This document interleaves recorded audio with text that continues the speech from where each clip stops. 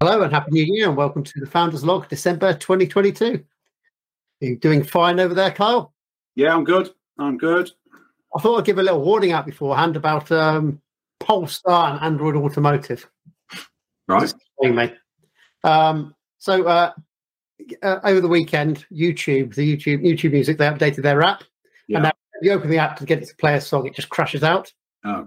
And all the time. And it's just like, I've spoken to YouTube on Twitter. If you want to see the conversation, they've got no idea what Android Automotive is. No. They give me instructions on what to do. It's all based on like the mobile app or the Android Auto one, and Android Automotive, they clearly haven't got a clue. And it just reminds me a bit of the Nexus phones Android Automotive does. I'm essentially paying to be a free beta tester for Google because Android Automotive is buggy. It's always been buggy.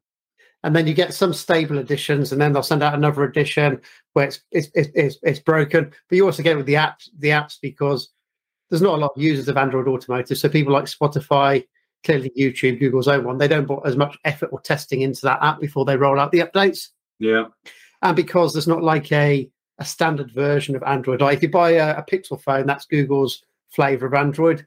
But with Android Automotive, it's as Android was when it first came out. Google makes the software, but then they give it to all the manufacturers to do their own customizations and stuff on that. So there's lots of variations of how it works and versions like that, and it just causes these problems. So I was driving over to the racetrack that I race at, and I just couldn't get any songs to start. I pulled over, cleared the cache, cleared all the data, uninstalled the app, put it back on, and every time you hit a play button, it plays the first note and then crashes. Oh dear! Just disappears off the screen. The app does. Nothing you can do about it. So I ended up Bluetoothing from my phone, which I think I might just carry on doing that for the time being. I take it with your vehicle, you can't plug your phone in and use Android Auto like I do. No, you can't because it's an Android Automotive, which is weird because Android Automotive, you can put CarPlay over the top of it.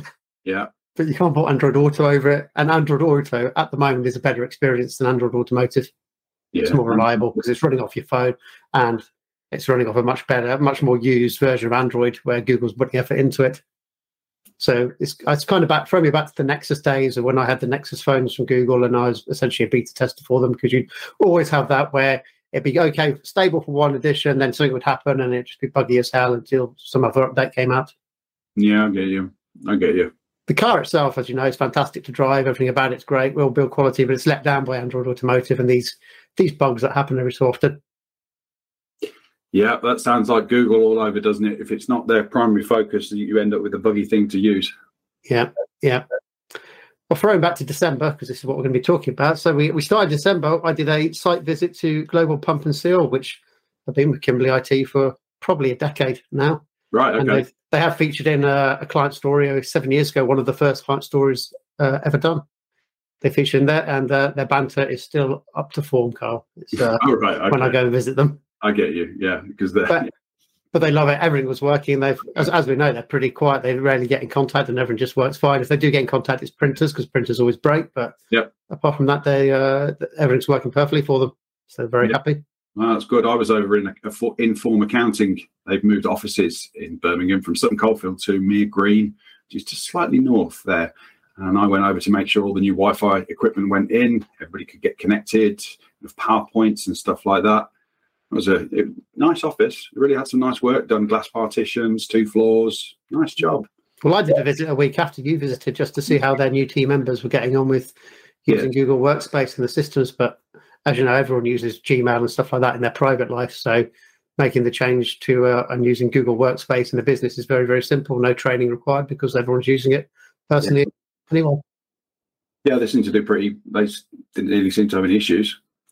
They've been with us for at least 8 years. And also they've featured in 2 or 3 client stories. Yeah, I think so. Yeah, and they've grown significantly. There's a lot of them now.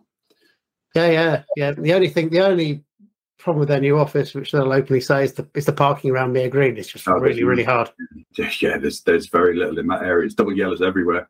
Yeah, they've got their own little area to park, which holds about 5 or 6 cars. But if they're all taken, then it's hard to find a place or space. Yeah, absolutely. And then December finished off with a flurry of businesses contacting us and booking video calls to find out more about what we offer and the personalities behind Kimberley IT. Yeah, we've had quite a few of those. Yeah. Definitely. Still need to convert some, but we have had an influx of leads, which has been good, and there's been quite a lot on the website chat too. Yeah, so we have to work out where they're coming from. Are they referrals? Are they coming off a pay-per-click? Oh, I know where they're coming from. Okay. Yeah. I'm not going to announce it on here though, but I know where they're coming from. Oh, that's good, as long as we know where they're coming from. Yeah. Yeah, exactly. Yeah, we know exactly where they're coming from. New videos. We only did one new video last month, which was how to send marketing emails through Gmail using the new marketing email feature. And for the first time ever, I sent that out to our whole client base, all the subscribers, all the users we look after, because we normally just announce it on social media and LinkedIn and places like that. But it went down pretty well, and some clients used it to send out Christmas greetings to their client bases using rather than having to use a third-party marketing email client service or client.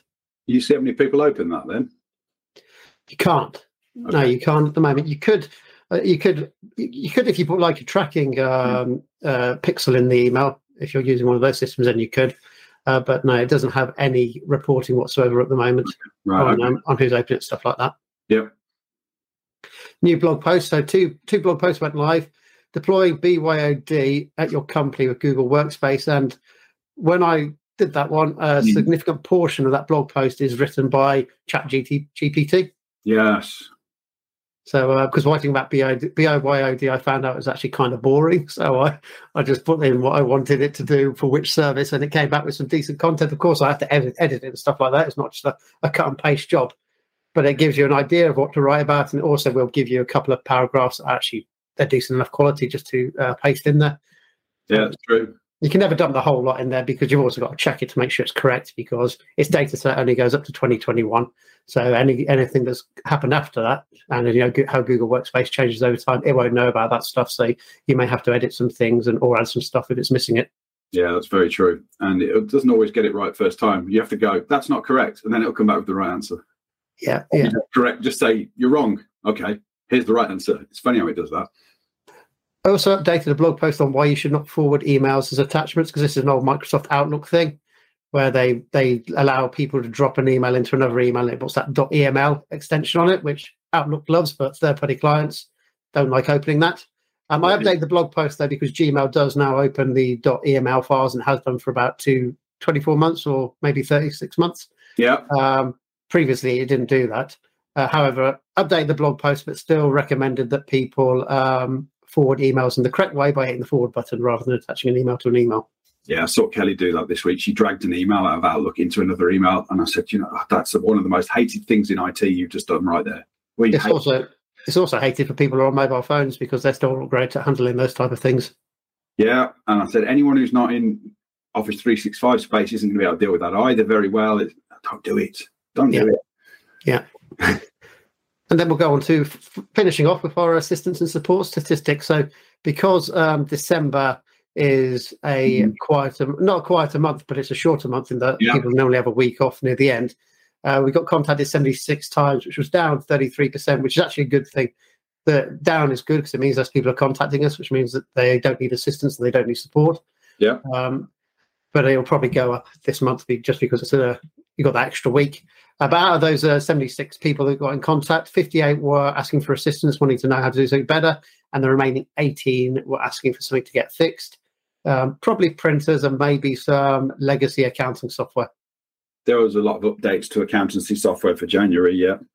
Yep. And then 47 of those people sent a response and sent a message, and we responded to them and got them back to work within 5 minutes. And the remaining 29 took just under 30 minutes to do, anyway, between 5 to 30 minutes. Yeah, that's to sort them out. And there was no one that took any longer than that, so there was nothing that we needed to send off to Google Support. That does remind me, though, I did have to send something off to Google Support for You and Us, where they owe us £54.47, and the person I was talking to at support has literally no idea about financial terms or anything at all, replying back in broken English, got absolutely nowhere.